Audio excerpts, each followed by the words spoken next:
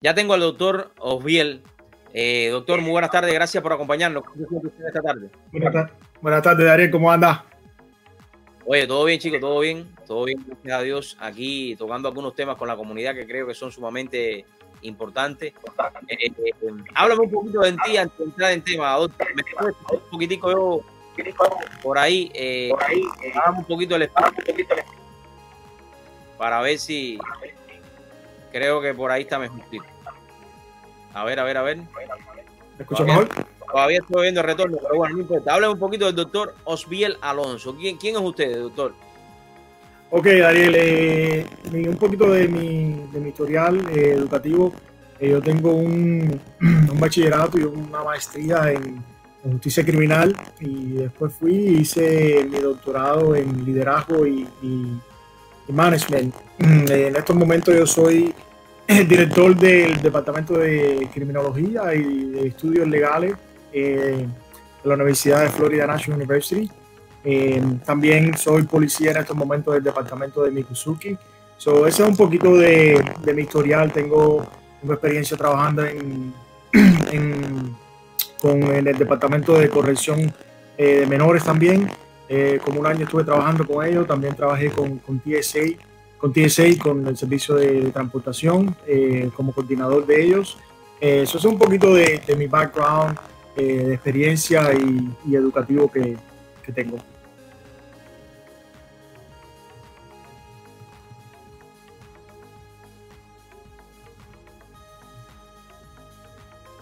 No te escucho, Ariel.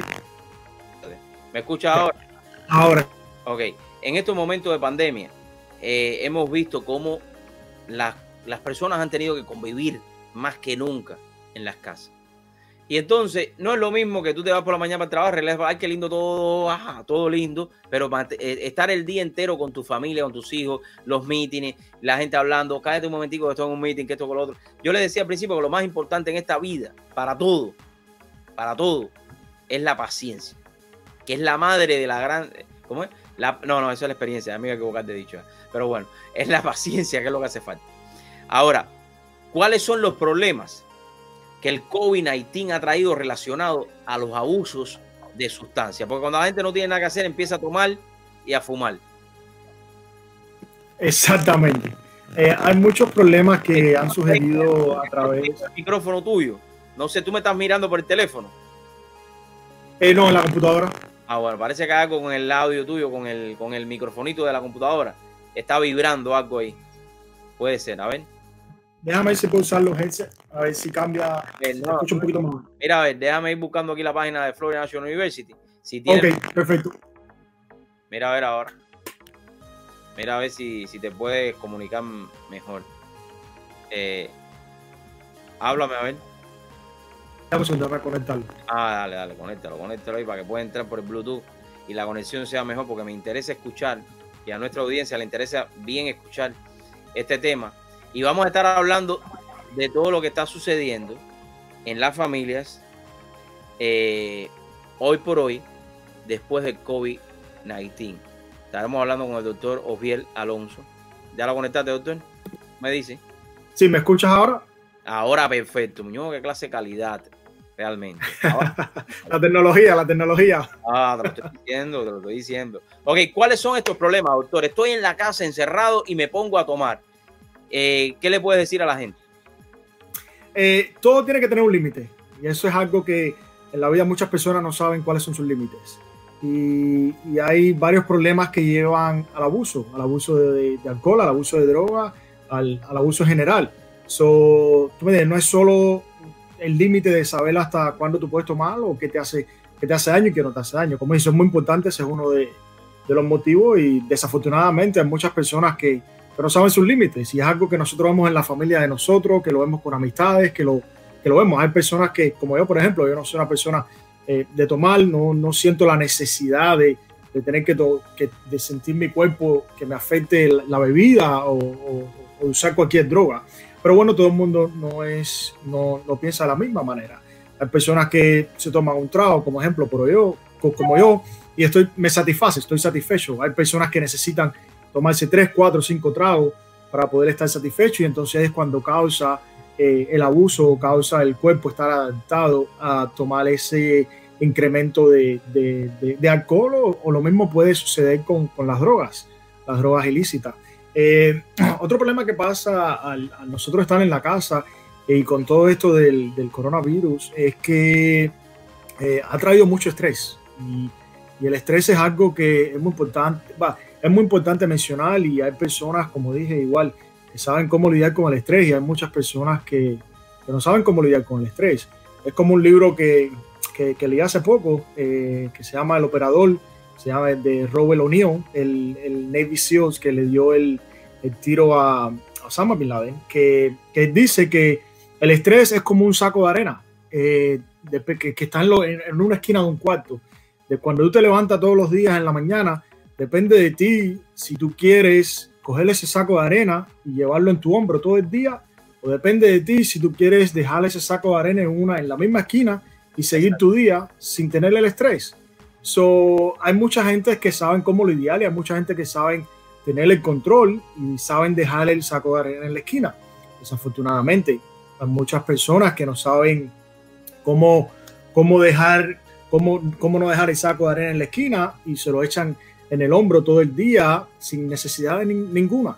Y lo que pasa con el estrés es que el estrés lleva a causar muchos otros efectos, como por ejemplo, el estrés te lleva a causar ansiedad, te lleva a causar depresión, te lleva a causar las personas que quieren sentirse solos, te lleva a causar violencia doméstica, te lleva ahí. Después de eso es cuando viene el uso de sustancias, de droga muchas veces.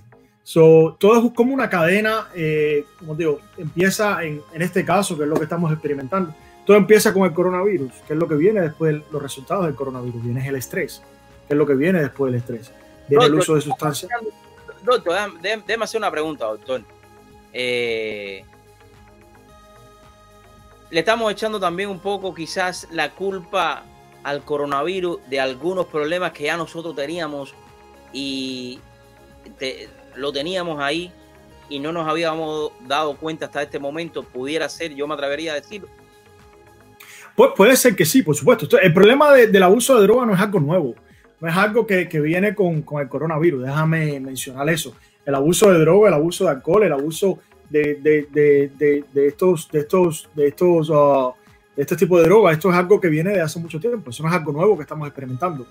Pero déjame reiterar, las medidas que han sido por una parte beneficiarias en tomar con el coronavirus no han sido beneficiarias para muchas personas relacionadas al abuso de drogas. ¿Por qué? Porque no estamos adaptados a estar en la casa el día entero.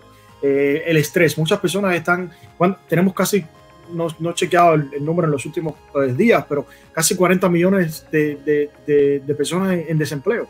Sí, muchas personas han calificado para la ayuda de desempleo, sí, muchas las han cogido, pero muchas personas no se las han aprobado. Esas personas, ¿qué es lo que le pasa? Empiezan a lidiar con el estrés. ¿Cómo puedo pagar mi renta? ¿Cómo puedo pagar mis tarjetas? Y muchas personas sí dicen, muchas personas le da lo mismo pagar la renta, no le da lo mismo. Pero hay muchas personas que tienen ética, son personas de valores, y sí le afecta emocionalmente. Y entonces cuando después vienen esos problemas. El abuso de drogas sí, definitivamente no es algo que es nuevo con el coronavirus, pero es algo que el coronavirus desafortunadamente ha ayudado a incrementar en muchas maneras. Yo creo que es importante a veces, doctor, y yo creo que en la vida, de la manera en que tú trates a tu persona, yo lo decía en una de mis reflexiones esta semana, que la persona más importante en tu vida eres tú mismo. Yo soy así. Yo, cuando le hago a una persona una pregunta esta, y si te lo hago a ti, tú me vas a decir a lo mejor tu mamá, tu familia, tu niño. No. La familia, la persona más importante eres tú, porque si tú no te cuidas, si tú no te sientes feliz, si tú empiezas a tomar, si tú empiezas a inyectarte droga, si tú empiezas a consumir droga, el que te va a destruir eres tú. Y cuando tú te destruyes, todo lo que está alrededor tuyo, los vas a destruir. Entonces la persona más importante eres tú. Y después, de la manera en la cual tú te puedas cuidar, puedes también cuidar a los demás, doctor. Estoy totalmente de acuerdo contigo, Dariel. Tienes 100% razón en eso. Y es verdad. Es como la familia. Si vamos a suponer que tu mamá o tu papá o tu hijo está pasando por un problema, el problema no le está afectando solo a tu hijo, te está afectando a ti también. Claro. Es lo mismo cuando nosotros estamos pasando por un problema o estamos pasando por una situación. Si nosotros no eliminamos ese problema o nosotros, tú sabes, no somos las personas que debemos de ser felices para nuestra familia, afecta a nuestra familia también. So, tienes toda la razón y es algo que es, tú me entiendes, estoy completamente de acuerdo contigo. Uno tiene que cuidarse uno mismo para el mismo bienestar de nuestra familia.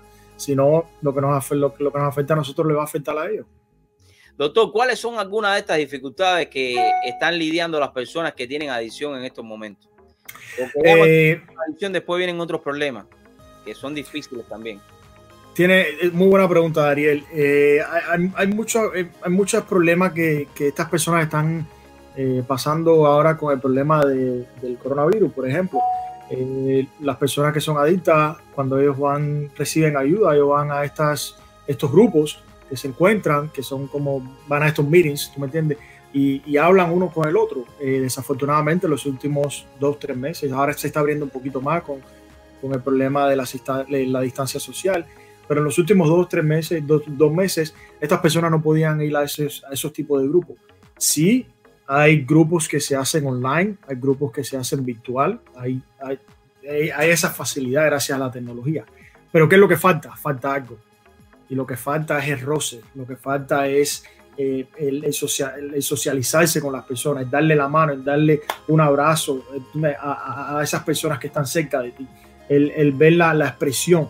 Eso es lo que falta y eso es lo que muchas de estas personas que son adictas, es lo que ellos necesitan. Lo que necesitan es ese apoyo físico, ese apoyo social, ese apoyo de amistad. ¿Tú me entiendes? Y por más que la tecnología nos ayude a vernos, a hablar, siempre va a faltar ese símbolo de humanidad, de importarle algo, de que tenga el apoyo de una persona físicamente. Yo creo que cuando hablamos de estos temas, son temas que a veces las personas no quieren hablar de ellos y en muchos casos a veces lo toman como un juego. Y estamos hablando que esta es la felicidad de la familia también, doctor. Doctor, ¿cuáles son las recomendaciones que usted ofrece a las personas que caigan en estos usos de las drogas, del alcohol, en estos momentos de desesperación? Hay varias recomendaciones, Ariel. Por ejemplo, si tienes que estar en cuarentena, trata de no estar en cuarentena por ti mismo. Si tú crees que tú tienes problemas con drogas o crees que puedes caer en problemas con drogas, trata de no estar en cuarentena por ti mismo, tú solo. Trata de ir a la casa de una amistad, a la casa de un amigo, ir a la casa de un familiar. Dile, mira, serle claro a la familia, ¿no? Porque eso es lo que la familia estaba ahí para uno, para ofrecerle ayuda. Serle claro a la familia, mira, estoy pasando por momentos no muy buenos, tengo estrés, creo que puedo tener una recaída de droga o alcohol, o creo que puedo caer en una adicción de droga o de alcohol por estos problemas que estoy pasando. ¿Tú crees que puede estar las próximas 2-3 semanas contigo?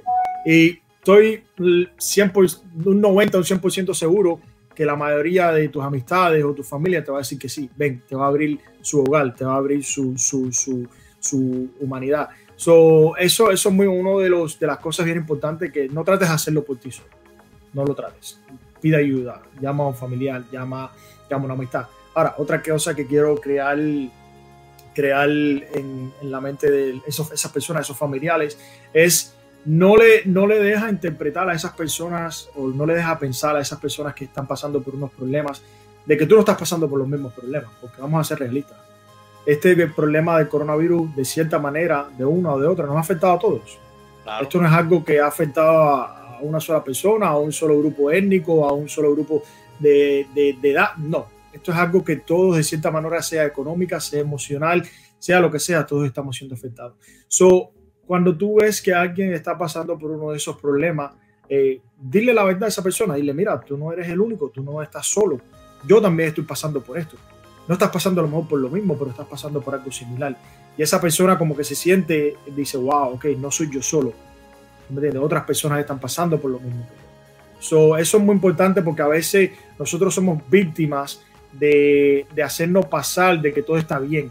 Y es algo que leí no hace mucho en un artículo, que el social media, que es todo lo que tú ves en social media, es positivo, que es todo lo que nosotros ponemos.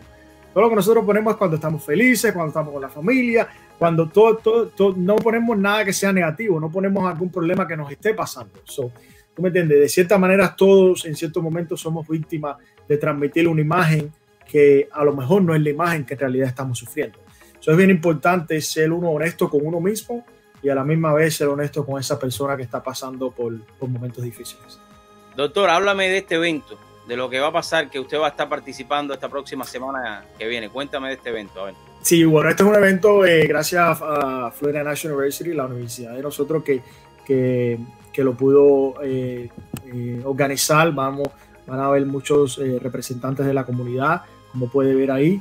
Y vamos a estar hablando de algunos de estos temas que hoy en día son bien importantes y hay muchas personas que están siendo afectadas, como yo hablé ahora contigo, Dariel, el abuso de droga, pero no solo el abuso de droga, uno de los problemas que las personas están experimentando. Estás hablando de abuso doméstico. Eso es algo que ha incrementado mucho debido al coronavirus, desafortunadamente, y hay muchas razones por qué el abuso doméstico ha incrementado y vamos a estar ofreciendo algunas de esas razones, algunas recomendaciones de cómo evitar algunos de esos problemas. ¿Qué debe hacer la comunidad o qué debe ser una persona si se ve involucrado en un abuso doméstico, ya sea una mujer que le han dado golpe o sea un hombre que le han...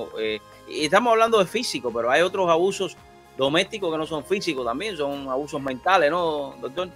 Sí, hay mucho. El abuso doméstico es un tópico bien complicado y tiene muchos puntos de vista. Y muchas personas piensan que el abuso doméstico es algo que pasa solo entre marido y mujer. Y no es correcto. El abuso doméstico puede pasar de padre a hijo, de hijo a padre, de mano a mano, de tío a tío, de tío a sobrino, de abuelo. Todo que sea en un núcleo familiar. Eso no solo significa de que el abuso doméstico sea algo entre parejas. Y es algo que nosotros como policía tenemos cuando nosotros vamos a una llamada. Eso es una de las primeras cosas que nosotros tenemos que establecer, si es abuso doméstico, ¿no? ¿Y cómo lo establecemos? Viendo si hay alguna relación entre esas dos personas. Si no hay alguna relación, no es abuso doméstico. El abuso doméstico, tú me dices, algo que contribuye, viene de muchas cosas. El estrés es algo que contribuye al abuso doméstico. La falta, la economía contribuye al abuso doméstico. Las drogas, hay muchas cosas que contribuyen a este abuso doméstico y desafortunadamente se hace más difícil con todas las restricciones que hemos tenido debido al coronavirus para las víctimas buscar ayuda, como por ejemplo si una pareja vive juntas y las víctimas tienen que estar en cuarentena todo el tiempo, se le hace bien difícil a esa víctima para buscar ayuda, para hacerle una llamada. ¿Por qué? Porque el agredor está ahí presente todo el tiempo. Me complica mucho más ese objetivo de buscar ayuda. Un artículo igual que hace poco estaba leyendo que dice que las llamadas del 911, la llamada a los hotlines de la gente a buscar ayuda se han hecho mucho más cortas y se han hecho más miedosa, como que las personas suenan con mucho más miedo. ¿Por qué? Por esos motivos, porque están llamando desesperadamente. Sí, como que están llamando bajito, oye, me están haciendo esto ya. Es terrible. Exactamente. ¿Tú entiendes? Se hace mucho más miedo, como tú explicaste, y tienen mucho menos tiempo para poder expresar lo que están sintiendo. Afecta a muchos han sido afectados con estas limitaciones que nos ha traído el coronavirus desafortunadamente. Amigos, estamos compartiendo con el Dr. Osviel Alfonso de Florida National University. Él también es policía. ¿Me dijiste de qué zona? ¿El condado? De Miccosukee, del departamento de Miccosukee. No, de Miccosukee, ahí de la policía de Miccosukee. Interesante. Vamos a tocar un tema, doctor, ya que lo tengo acá de usted. Y es el departamento al cual usted pertenece. Es este departamento de Florida National University que tiene que ver con la carrera precisamente de investigación de criminología, ¿no? Sí, de criminología, correcto. ¿En qué consiste este tema de criminología? ¿Qué es lo que ustedes hacen o qué es lo que hace una persona que se gradúe de este tema? Esto es una carrera bien noble, es una carrera que tiene mucho potencial. No es una carrera que es algo que tú vas a hacer lo mismo todos los días. una carrera única. La justicia criminal es algo que tú no vas a tener un día que sea el mismo. Hoy un día puedes responder a una llamada de una persona que esté embotada al lado de la calle, mañana puedes responder una llamada a una persona que tenga un ataque al corazón, el otro día puedes responder a una llamada de un tiroteo que esté pasando en el momento. Ahí hay muchas ramas por las cuales la persona puede escoger, y fue uno de los motivos por lo que yo estudié esta carrera, porque no vas a hacer lo mismo todos los días. No es como, por ejemplo, otras carreras que tu trabajo es sentarte delante de una computadora y escribir un artículo. O sea, un escritor todos los días tiene que escribir. O un presentador, un ejemplo, como tú, que todos los días sabes más o menos la rutina por la que tú vas a estar haciendo el diario, te preparas para esa rutina. En esta carrera no hay preparación. Tu preparación es el entrenamiento que tú tienes y el sentido común que tú tienes como persona. Hay muchos fields que las personas pueden hacer, y es una carrera bella, es una carrera que yo principalmente, por el motivo que lo hago, es para ayudar a otras personas. No hay nada que me satisfazga más a mí que poder ayudar a una persona que dejó la llave dentro del carro cerrada y entonces yo voy y le ayudo a abrir el carro, o una persona que está botada en la orilla de la calle y necesita cambiar una goma y yo se la cambio, o donde nosotros mismos trabajamos, hay poco servicio, estamos en el medio de la nada. Nosotros estamos en el medio de la nada prácticamente. Hay muchas personas cuando viajan, pasan por momentos y no hay nada como que tú estar ahí en ese momento y brindarle ayuda a esa persona. ¿Qué necesitas? ¿Qué te hace falta? ¿Te quedaste sin gasolina? Estamos ahí para ayudarte. Yo creo que esas son las mejores partes y los motivos principalmente por lo que hacemos. Sí, hay momentos que desgraciadamente no son, todo no es brindar a la comunidad, como sabemos. Hay muchas personas que tienen las ideas incorrectas o no desean el bien, como es algo que vamos a ver, es algo también que se puede ver y va a incrementar debido a todo el coronavirus, y es el incremento en crímenes. Las personas cuando se ven afectadas financieramente o se ven con problemas financieros, van a recurrir al crimen, van a recurrir a cometer más crímenes. Y hay muchas ramas. Cuando una persona hace su bachillerato con nosotros, puede trabajar para las agencias federales, servicio de Border Patrol en el aeropuerto, con el FBI, el servicio secreto. Hay muchas ramas por las que la persona tiene que ir. Los beneficios son inmensos.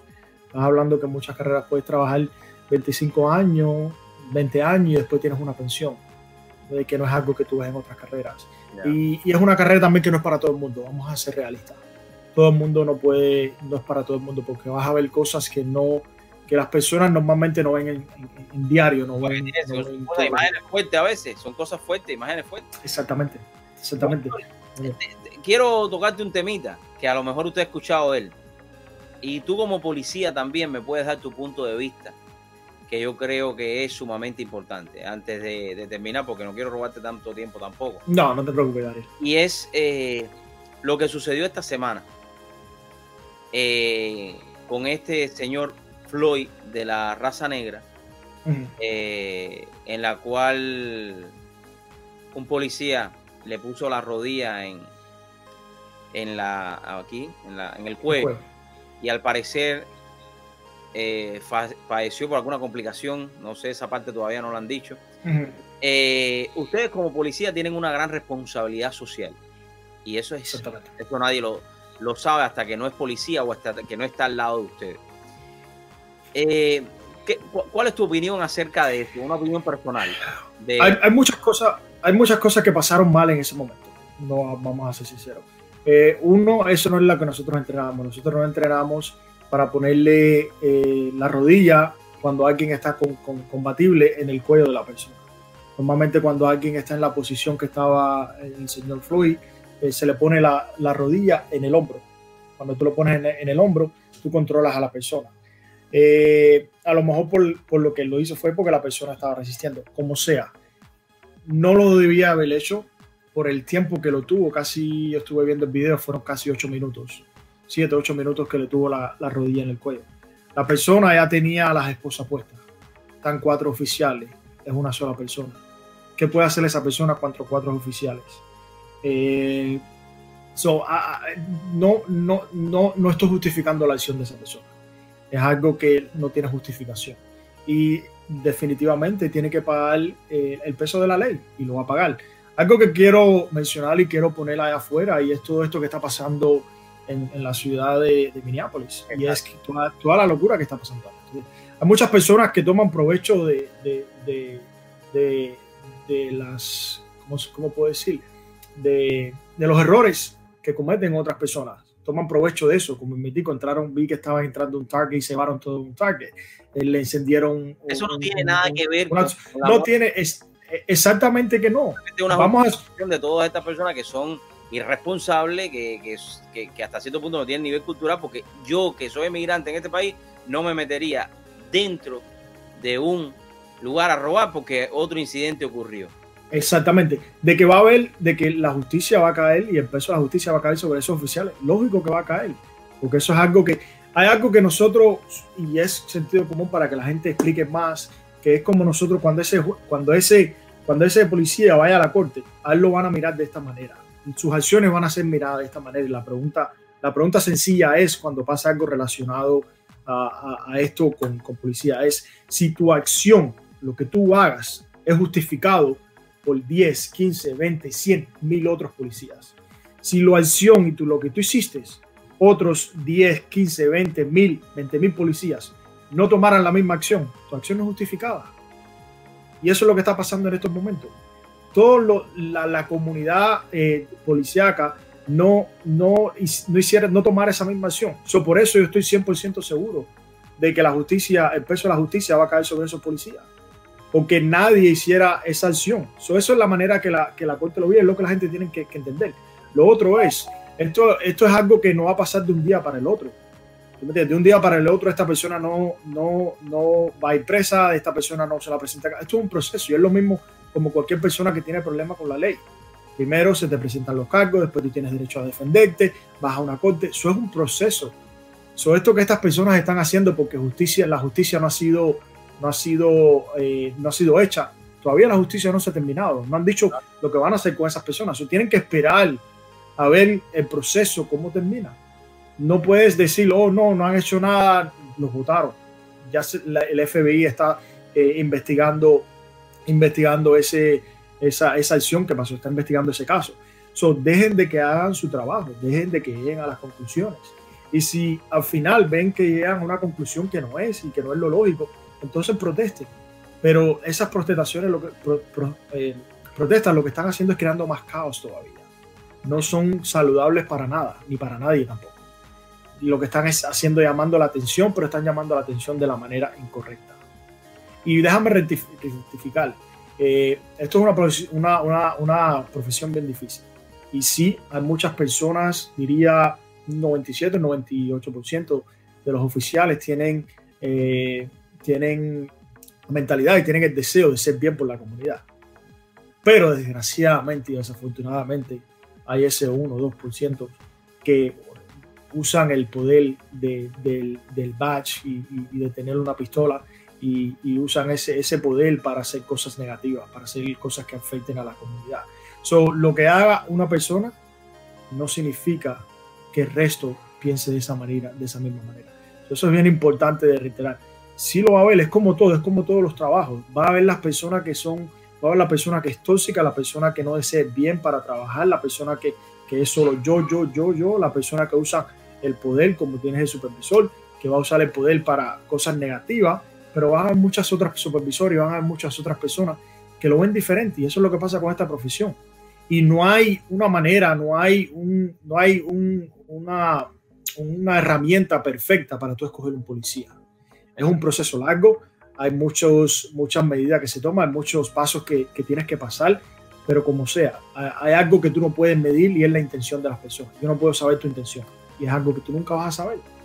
Tú nunca vas a saber las intenciones de una persona. Hay veces que sí, porque hay personas que se les nota más, pero hay personas que saben ocultarlo y nunca sabes las intenciones de esa persona. Y eso es lo que pasa, que son ese 1% o menos de 1% en esta profesión que no tienen la... Creo que ese tema específicamente, lo que sucedió, no tiene justificación. Esas personas al final van a pagar por lo que hicieron Pero lo que esta gente está haciendo también, estas personas están haciendo, número uno, nunca lo van a tener en cuenta, porque son unos, y lo puedo decir así, se convierten en unos bandoleros, en unos ladrones que rompen cosas que no tienen nada que ver con el problema que sucedió.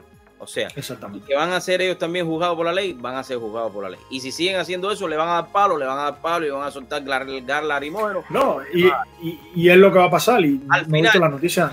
Exacto. No he visto las noticias en las últimas horas, pero el National Guard, si hoy, esta noche pasa lo mismo que pasó anoche, estoy 100% seguro que el National Guard lo van a mandar para esa ciudad.